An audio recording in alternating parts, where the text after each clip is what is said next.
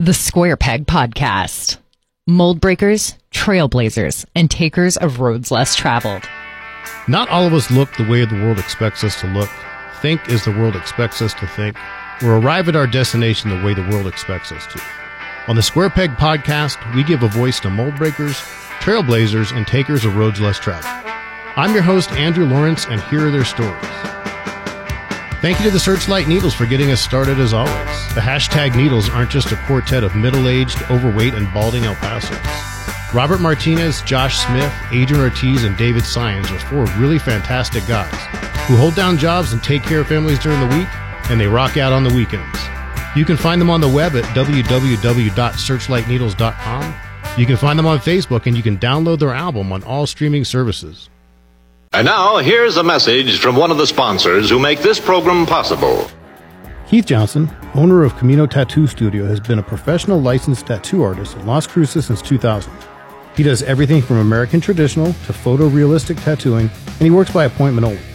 Email him today to get your custom tattoo. You can find him at CaminoTattooStudio.com or from the bio in the link at www.CaminoTattooStudio.com. Of course, you can also find Camino Tattoo Studio on Instagram and Facebook.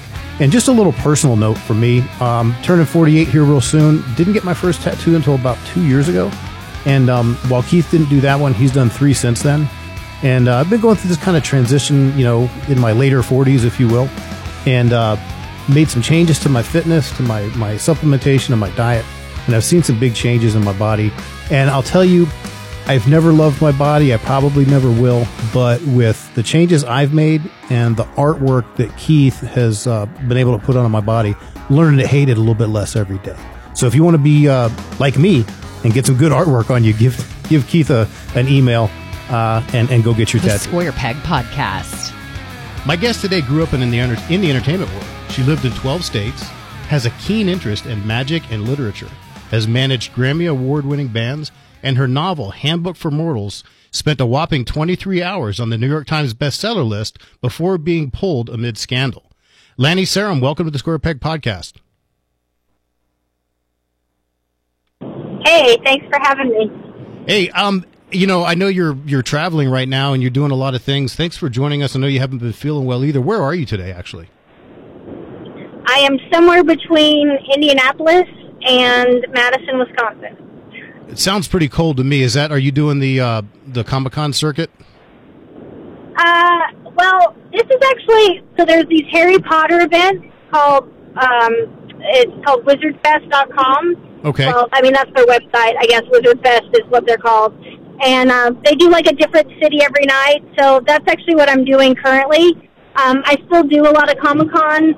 I also do other kind of appearances. I'm an actress as well, so sometimes I do a con and I'm a guest, and sometimes I host panels as well. So I'm a jack of all trades when it comes to this stuff. So I'm glad you said Wizard Fest, because I know I've heard you talk about that before, and you've put it on your Instagram, and I just couldn't think of the word actually. I don't remember if Go ahead. I did Wizard World, which are a Comic-Con company. I did that for 3 years, so you might be referencing that. Wizard Fest is this Harry Potter event.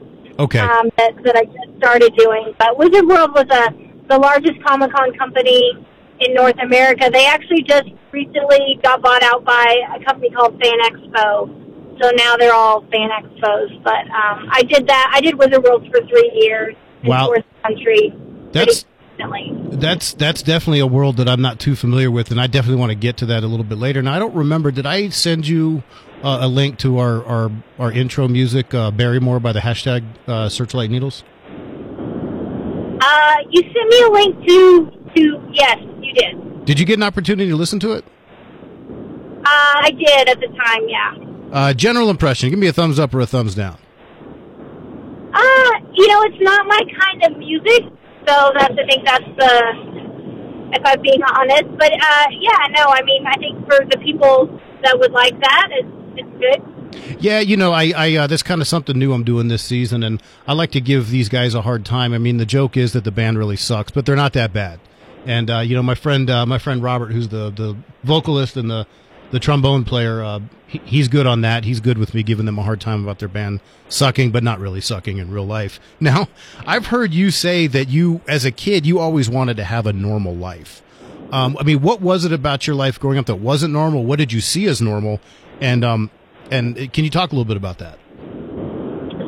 Sure. Well, my real dad died when I was 8.5 months old. So I do have an adopted dad, but I basically grew up with, like, it was me and my mom, and she would take me around the country, and, you know, I kind of wanted to have that, like, normal family life that most people kind of take for granted, you know. I didn't really have that. We did travel a lot, and I got to do some cool things as a kid, but, you know, you know, as a kid, when you're, like, 8 years old, you know, you want to have, like, a normal Christmas, and you want to have, like, you know, that kind of normal experiences that I just didn't really get to have. So. Now, why were you guys traveling so much? I think my mom was looking for happiness. I don't know. I was also a figure skater, so a little bit was for my skating, but a lot of it was just my mom kind of moving around and trying to figure out, I think, where she wanted to be, which I think she still doesn't know. So there's that. She's still on that journey. Was she in the entertainment field? Was she an actress or a performer of some sort? You know, she did some stuff when she was younger. She did, like, talks. My mom had me kind of late in life, so my mom was practically 40 when she had me, so she had done some stuff earlier in life. She was actually really gorgeous when she was young. Like, she looked like a lot of people thought she favored Marilyn Monroe, and she was really pretty. She would win beauty contests, and I think she probably wanted to do more stuff in the entertainment business, but kind of got caught up in other things and never really pursued it probably the way she could have.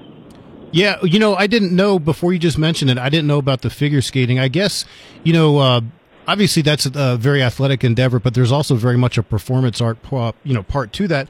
Now, you said you began acting at age 3 and you wrote your first play at 9.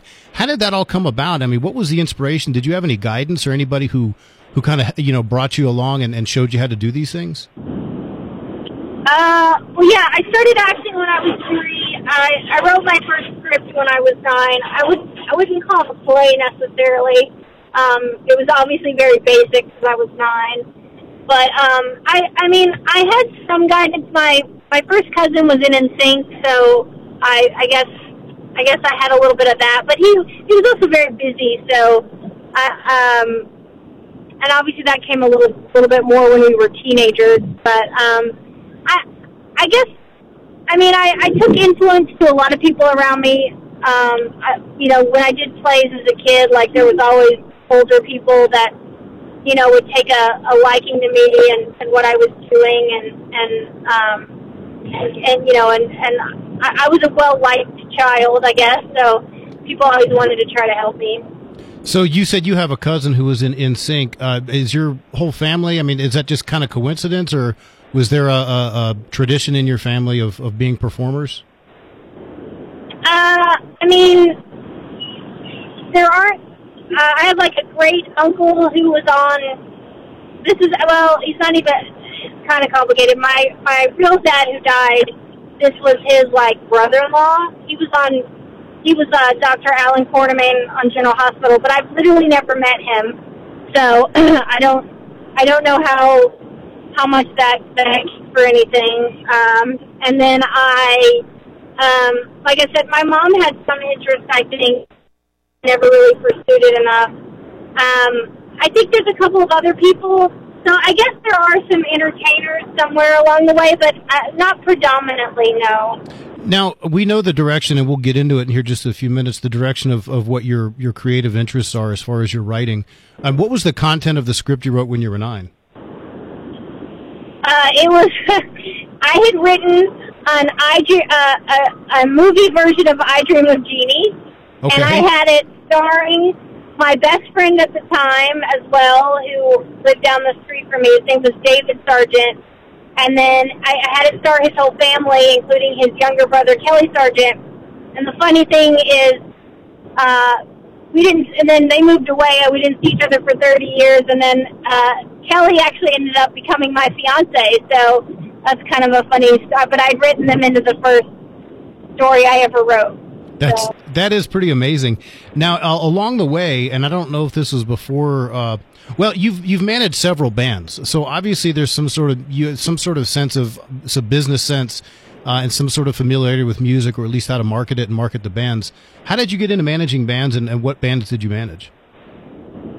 So, it's funny. I think I kind of I fell into a lot of things along the way.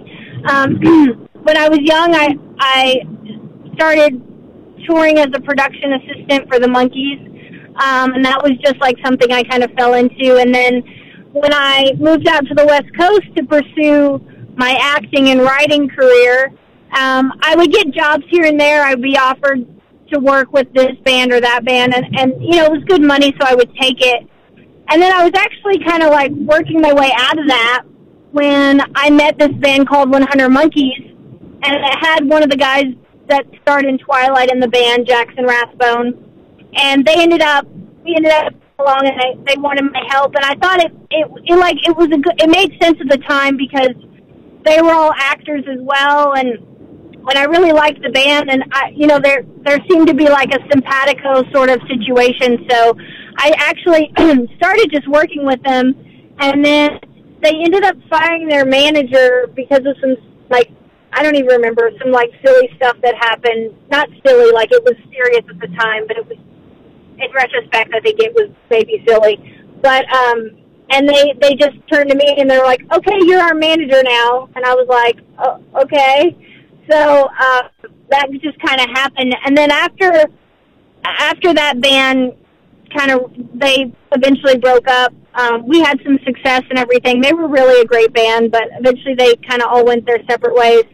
I thought, well, okay, I sort of started to go down that route, and then I got offered to manage Blues Traveler, and so I did that, and then the Plain White Tees, and then once that kind of, dissipated, I realized that I really wanted to go back to, the acting and the writing thing, which is, what I was personally passionate about for myself. Even though I did love managing bands, and I definitely have a knack for it, and had some success at it, and, could see myself managing a band again if it was the right band. But I do believe that, when you manage a band, you have to be their number one fan to really be a good manager, or, someone who really, sees how awesome they really are. And if you can't get there, you shouldn't manage them. So.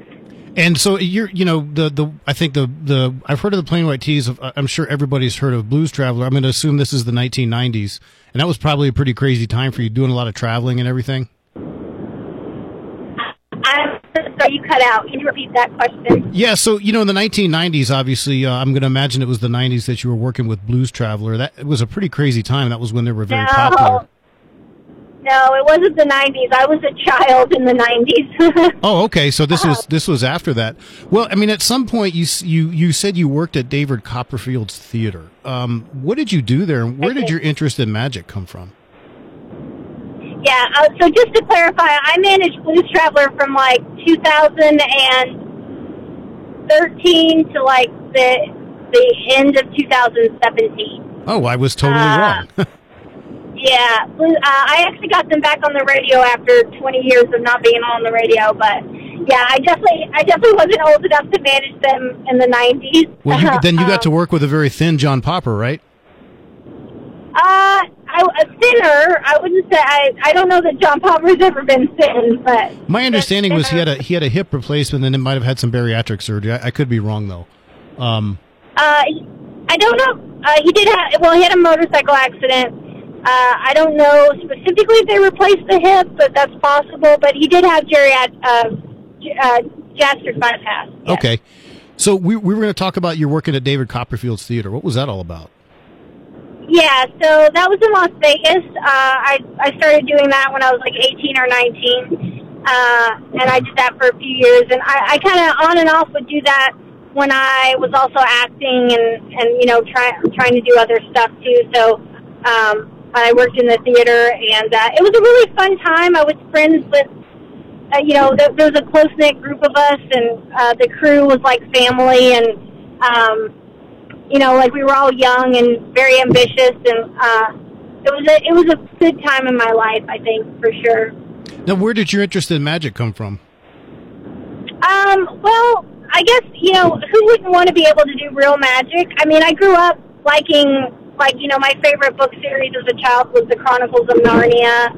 And so, I would say that, I'm into fantasy, but I would say more like I don't know if modern day is the right way, but I tend to lean towards the ones that have this world element. So okay. What I mean by that is, Lord of the Rings doesn't really, Lord of the Rings is far-fetched fantasy.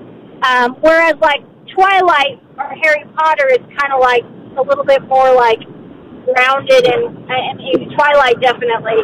It's a little bit more grounded in this is the world in which you live in, and then there's some magical elements that come into play. Okay. So Vampire Diaries as well, so I definitely lean towards the magic that magic in the real world, I guess. So that was what I was into.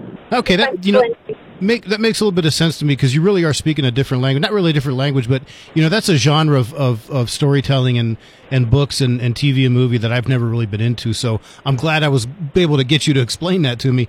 Now, one thing I've always wondered, I think when people hear the name David Copperfield, or they hear maybe Penn and Teller, they don't understand that, they think magic. And then at the end of the day, I know Copperfield, I think they're both of the ones that I mentioned are actually illusionists. Can you just kind of give a brief description? What's the difference between magic and illusionism? Well, illusionists, and there's even varied versions of that. But what David does, Penn and Teller do, they do like big stage illusions, so that, it's not the sleight of hand. It's not like I'm going to show up at your door and bend a fork in half in front of you. This is like, I'm going to make a car appear. So it's more like kind of on a grand scale. So actually David will tell you that he's not good at sleight of hand, which is like a very pure form of magic. But, what he's really good at is that on stage, showmanship. And, when it comes to that, David really, is the best at that. Penn and Teller, what they do is actually even a little different. They kind of poke fun of it in their own way, and their shtick is really good as well. It's just kind of a little different. David's the cool I almost said musician. David's like the cool magician, though. He dated Claudia Schiffer, and, he's a lot of magicians aren't thought of to be cool, but David actually is, right? So it sounds to me like charisma has a lot to do with things, and I guess with Penn and Teller, when you've got a duo like that, having good chemistry is probably pretty important. Probably adds to the whole charismatic effect. Now, I want to talk about your novel, Handbook for Mortals. Now, I've heard you say it was originally written as a screenplay. Why did you adapt it to a novel, and tell me about that process? Yeah, so, I'd only ever written scripts. That was kind of, I wrote scripts, I wrote things that I wanted to, be in, the interest in me, that kind of stuff. And then I had a small book publisher really, convince me that it could be a book, it could be a book series, it could be the next, Twilight, so to speak, and that I really should, she convinced me to change the ending to where it could continue as a series, because as a script, it was kind of like, beginning, middle, end, and that was it. It wasn't going to be like a universe or anything. So it was. You wrapped it up nice and neat, kind of like that's the way I like my stories. And one of the things, I don't know if you ever read Chekhov, any of his short stories. One of the things I don't like about that is he leaves things open ended. But in any case, you were convinced to go ahead and adapt it to a novel. Now, you said you had some editors. When it comes to fictional writing, does your editor help you develop or work out storylines and character development, or is it just strictly, sentence structure and grammar and things like that? Well, I think it depends on your relationship with your editor. I had like 4 editors, which is, kind of funny. People give me flack. But we had to rush the book at one point, which is why there were a couple of mistakes that did end up in the book. But to be clear, almost every major book has some kind of mistake in it here or there. So there are a couple, though, that I am very frustrated actually appeared in the book. But I had a couple of editors that were really just focused on grammar. And I had one editor that worked with me that helped me really like go back and forth on making the script in the book very similar, because that was a big concern of mine. And then I had one editor that was, really, there was content, notes in regards to content. We went back and forth on some stuff, and a couple of things that I was like, okay, like, I get what you're saying with this, and I would change it. And a couple of things where I was like, I understand what you're saying, but I kind of stood firm on what I thought as far as, leaving the book the way that it was, because I believe. Now, did you have a publisher yet at this time, or were you still shopping it around? No, I had a publisher. Okay. Now, how long was that process, do you think, to transition from a screenplay to a novel? It took me 2 years to turn it from a screenplay into a book. Okay. Now, as far as the plot, your main character, Esther Holder, I believe, comes from a family of folk magic. No. Am I not right? Her name's Zaid. Zaid. Holder. Okay. Yeah. There's a long, sounds like a Germanish name. So Zaid for short. But she comes from a family of folk magic practitioners. Now, what's folk magic? So folk magic is like a little bit more rudimentary. It's like it can be herbs or, but it can be other things. It's more like root magic, I guess, is the best way to put it. Okay. Now, eventually she moves to Las Vegas and puts together this troupe of stage magic, something along the line of maybe what Copperfield or the people in Vegas are doing? Right. She goes to work for a show that, and the idea is that, and she didn't go to work for David Copperfield, but in essence it was supposed to be like David Copperfield, or, like if David had like a really good competitor, like this would be the person. Right, and I guess what I was getting at is maybe you're drawing on your experiences working at that theater to try to help develop, this story. Take us through just kind of in a very general sense what the book, what she does with this troupe. Well, so in big shows like that, they have, what's called magi, who are kind of like people that help assist with the illusions, and they also usually have like some other performers that help make the bigger tricks happen, or illusions, as you will, like, okay, this girl's going to, disappear and reappear or something like that. So she's basically like a featured performer in the show. Okay. Now, I've heard you talk about, and I remember the exact terminology, but there are certain terms that publishers use to describe the demographics to which they're trying to market.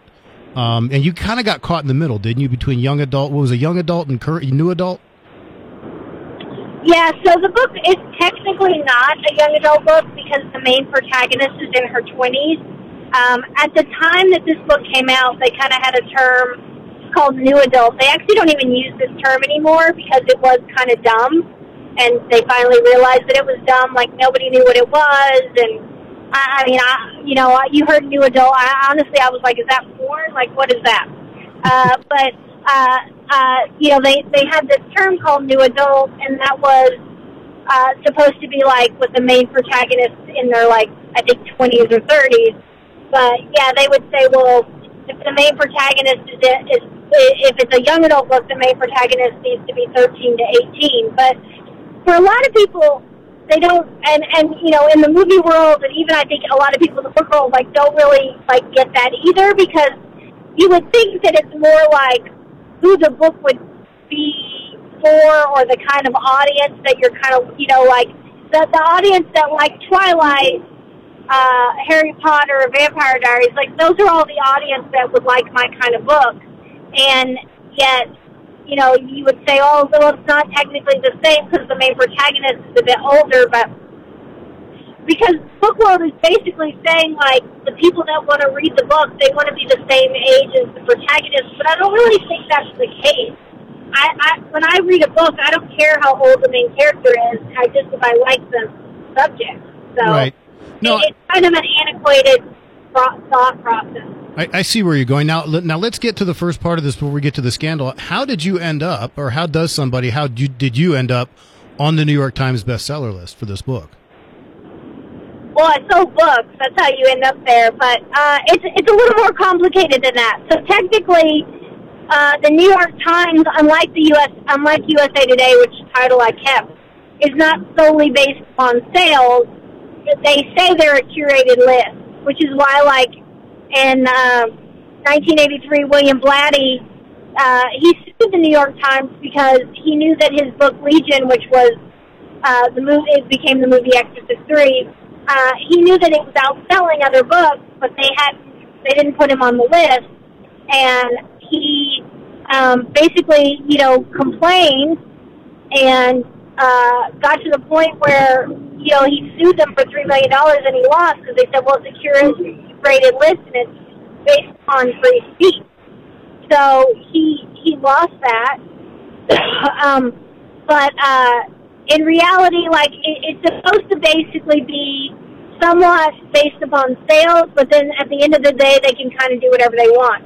Like, I know if you put a book up in the same, like, week as Stephen King, and you sold about the same number of books, Stephen King would still get the number one spot. Like, you would have to, as an unknown author, oversell for them to actually put you first. Otherwise, they're going to give it to Stephen King, which I think is weird. But well, it sounds to me like it's both a quantitative and qualitative analysis or a decision-making process.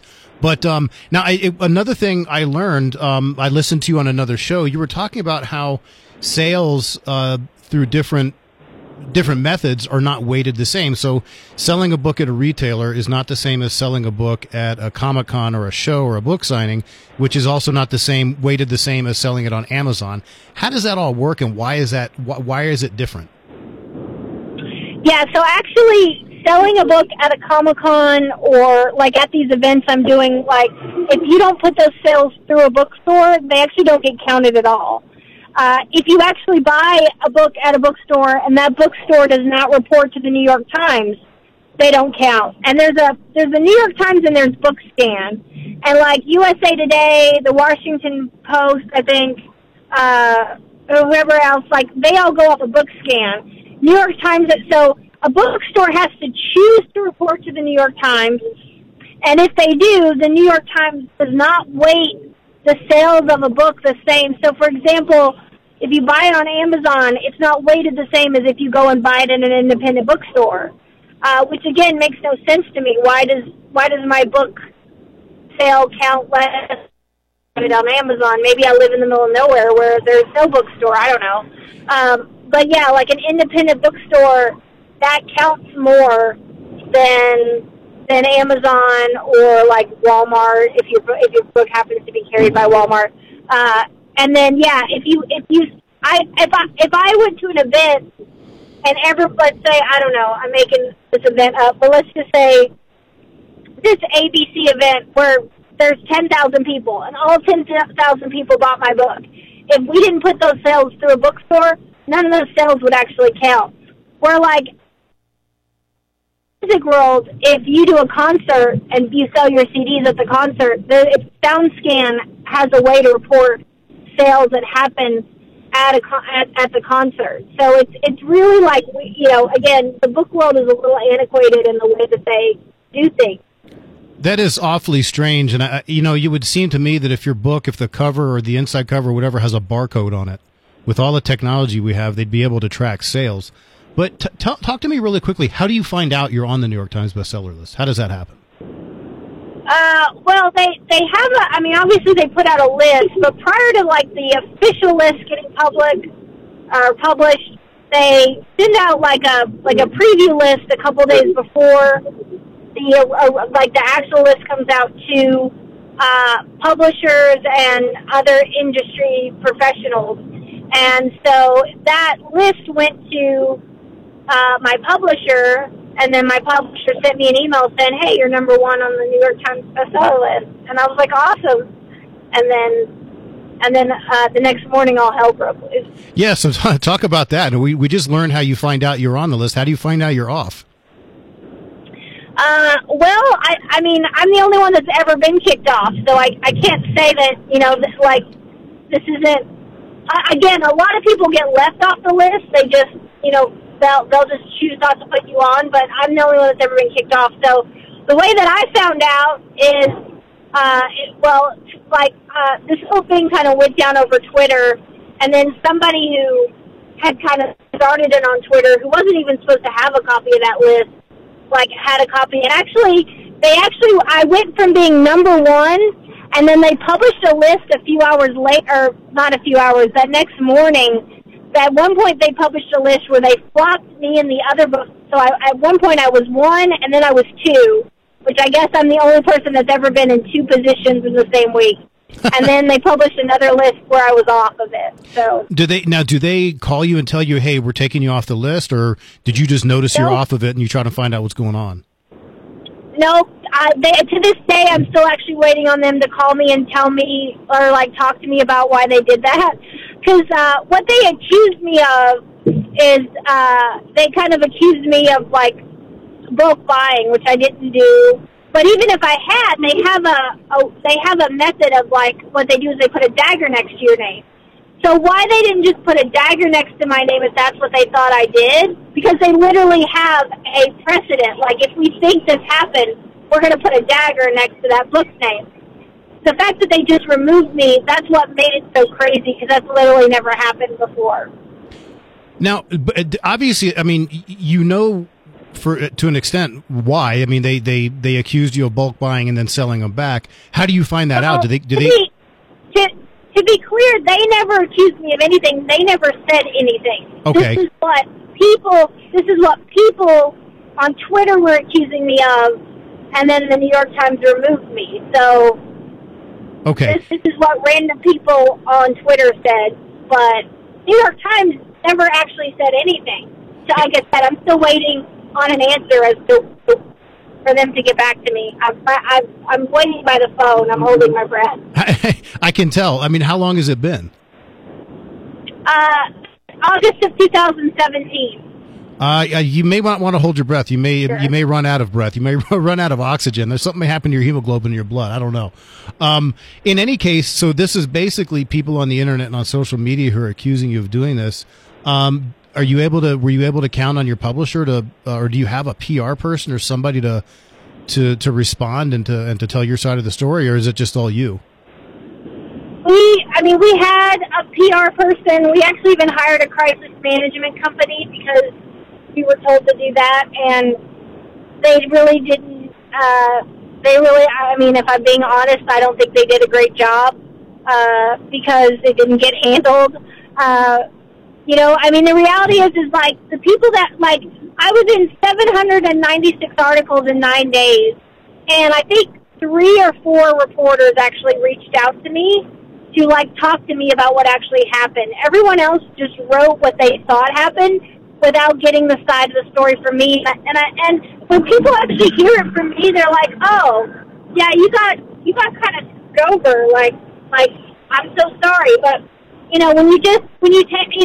like playing that game of telephone. Right. You who don't know what happened, go and make this decision and decide what you think happens and goes and tells a bunch of people, and then everyone decides that's what happened, and then you start this campaign to get somebody, book removed from the list when you don't even know what happened, and you don't bother to ask me what happened.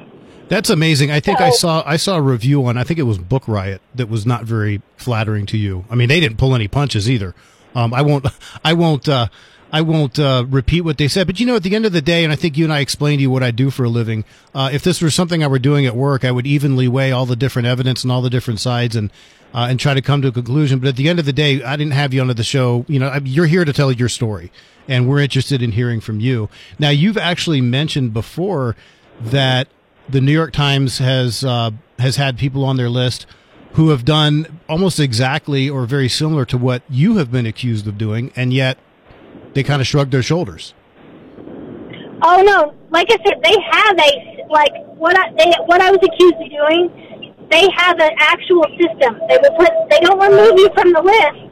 They put a dagger next to your name, and that's like nobody cares about that. Literally, if they had done that to me, it wouldn't have mattered. No one would have batted an eye. What caused my life to come crumbling down was the fact that they actually removed me, which looked really bad. And again, that's not even what they even say they do. They say we put a dagger, and that's what they've always done. Like, for example, Tony Hsieh supposedly bought a bunch of his books and gave them away. And I don't care if Tony. Again, that's where the whole sales question gets really complicated. And this actually came up with Donald Trump Jr. because Donald Trump Jr. put out a book, and the Republican Party, I guess, bought a bunch and gave them away. And, there's this argument, well, technically he sold those books, so their sales, and maybe people think on that level that it doesn't count the same, but when I equate it down to, let's say that you bought my book and you loved it, and you bought 100 books for me, because you wanted to give one to everyone that you want to give Christmas presents to, and you're going to give one to, should those sales count less? I don't think so. Their sales. I had a lady last night at my book signing. She bought 6 books because she was buying them for Christmas presents. Does that mean that I don't, because she bought more than one? You can't equate it that way. It doesn't matter why someone bought the book. Right. Was the book bought? It was bought. It was a sale.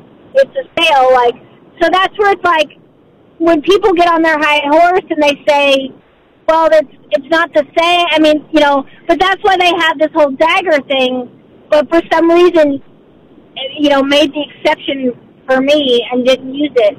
Right. I don't know why. Now, is it possible, and maybe this is, I'm too much of a, glasses half full person, but do you think that the internet traffic that you got because of this happened caused you to have your book to have a little bit more, get more people talking about it and wondering what's in it than had it simply just been on the New York Times bestseller list and there was no controversy? Yeah, I do think it did have more people talking about it, but it wasn't the right kind of conversation, and it didn't. I have people to this day treat me differently because, they act like I murdered someone because they believe what they read on the internet about my book. Yeah, and unfortunately, once it's out there on the internet, you can't take it back. There's no taking it down. You can't put the, what do they call the genie back in the bottle, or whatever the saying is. Whatever the saying is. But at the end of the day, it sounds like you've been awfully busy doing your wizard cons and your Wizard Fest and the Comic Cons. That is not a world that I'm too familiar with. I think the first time, I don't even think they used the term Comic Con, but the first time I ever was aware of anything like that was when I first saw one of my favorite movies, Chasing Amy.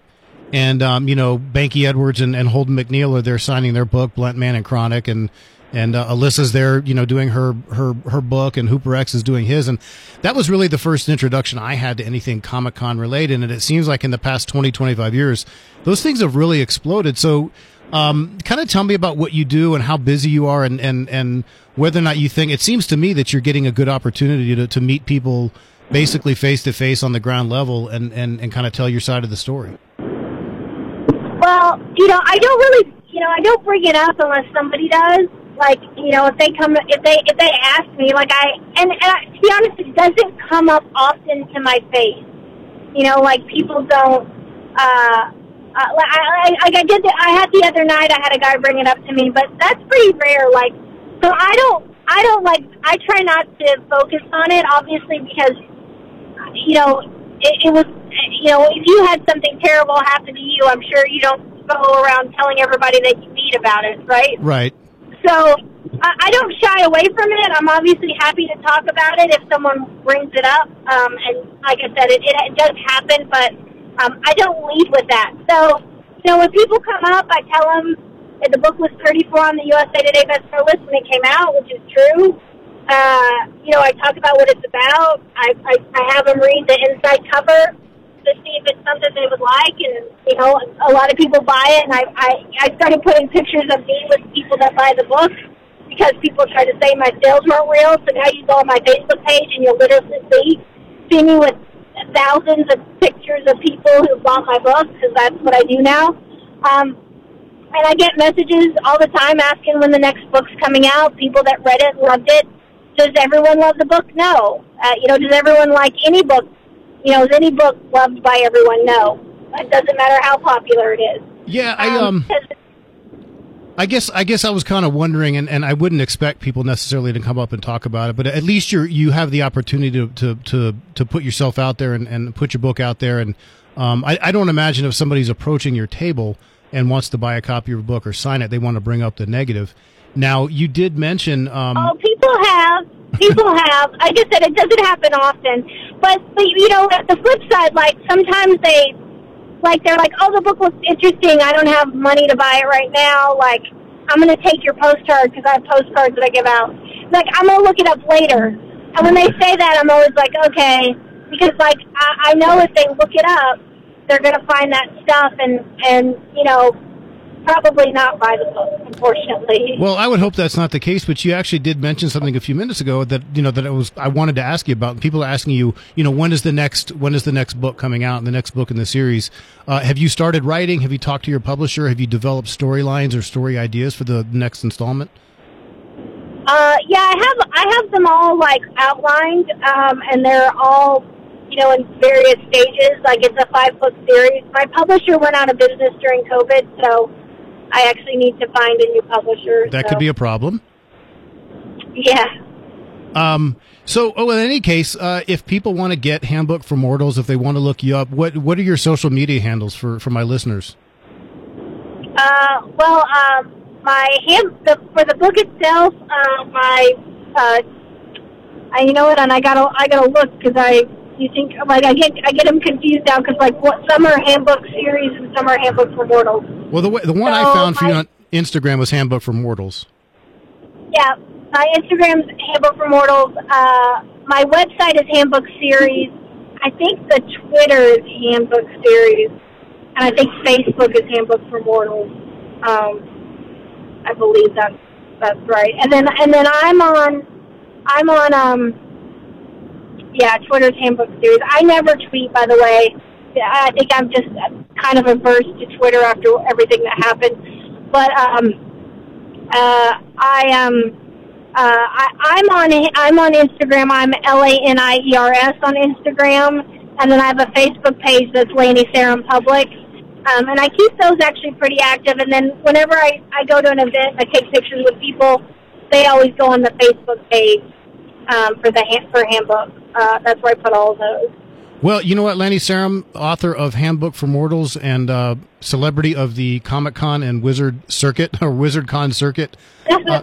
Thank you so much for being my guest today. I learned a lot, and, you know, like I said, this is your genre that you write in. It's definitely not something that, you know, a 47, almost 48-year-old man is expected to be too familiar with. But I learned something about it, and I do have two daughters. One's a tween and one's a little bit younger, so maybe they'll be in that market pretty soon. I'm glad that I was able to talk to you. I want to thank you for being on our show. Ladies and gentlemen, stay tuned for another episode next week or two of the Square Peg Podcast. I'm your host, Andrew Lawrence, with stories of mold breakers, trailblazers, and takers of roads less traveled. Hey, if you are having a wedding and you need a photographer or videographer, if you are a local artist in the southern New Mexico or West Texas area and you need a music video made, a real good place to go is my friend Isaac Palafox's business, Palomore Productions. They're located pretty close to Las Cruces downtown. And you can find them on Facebook. You can find them on Instagram and all those different places. You can also get them at www.palomora.com for all your weddings, music videos, and anything else you need a professional videographer or photographer. The Square Peg Podcast. Proudly produced by LasCrucesToday.com and Bravo Mike Communications.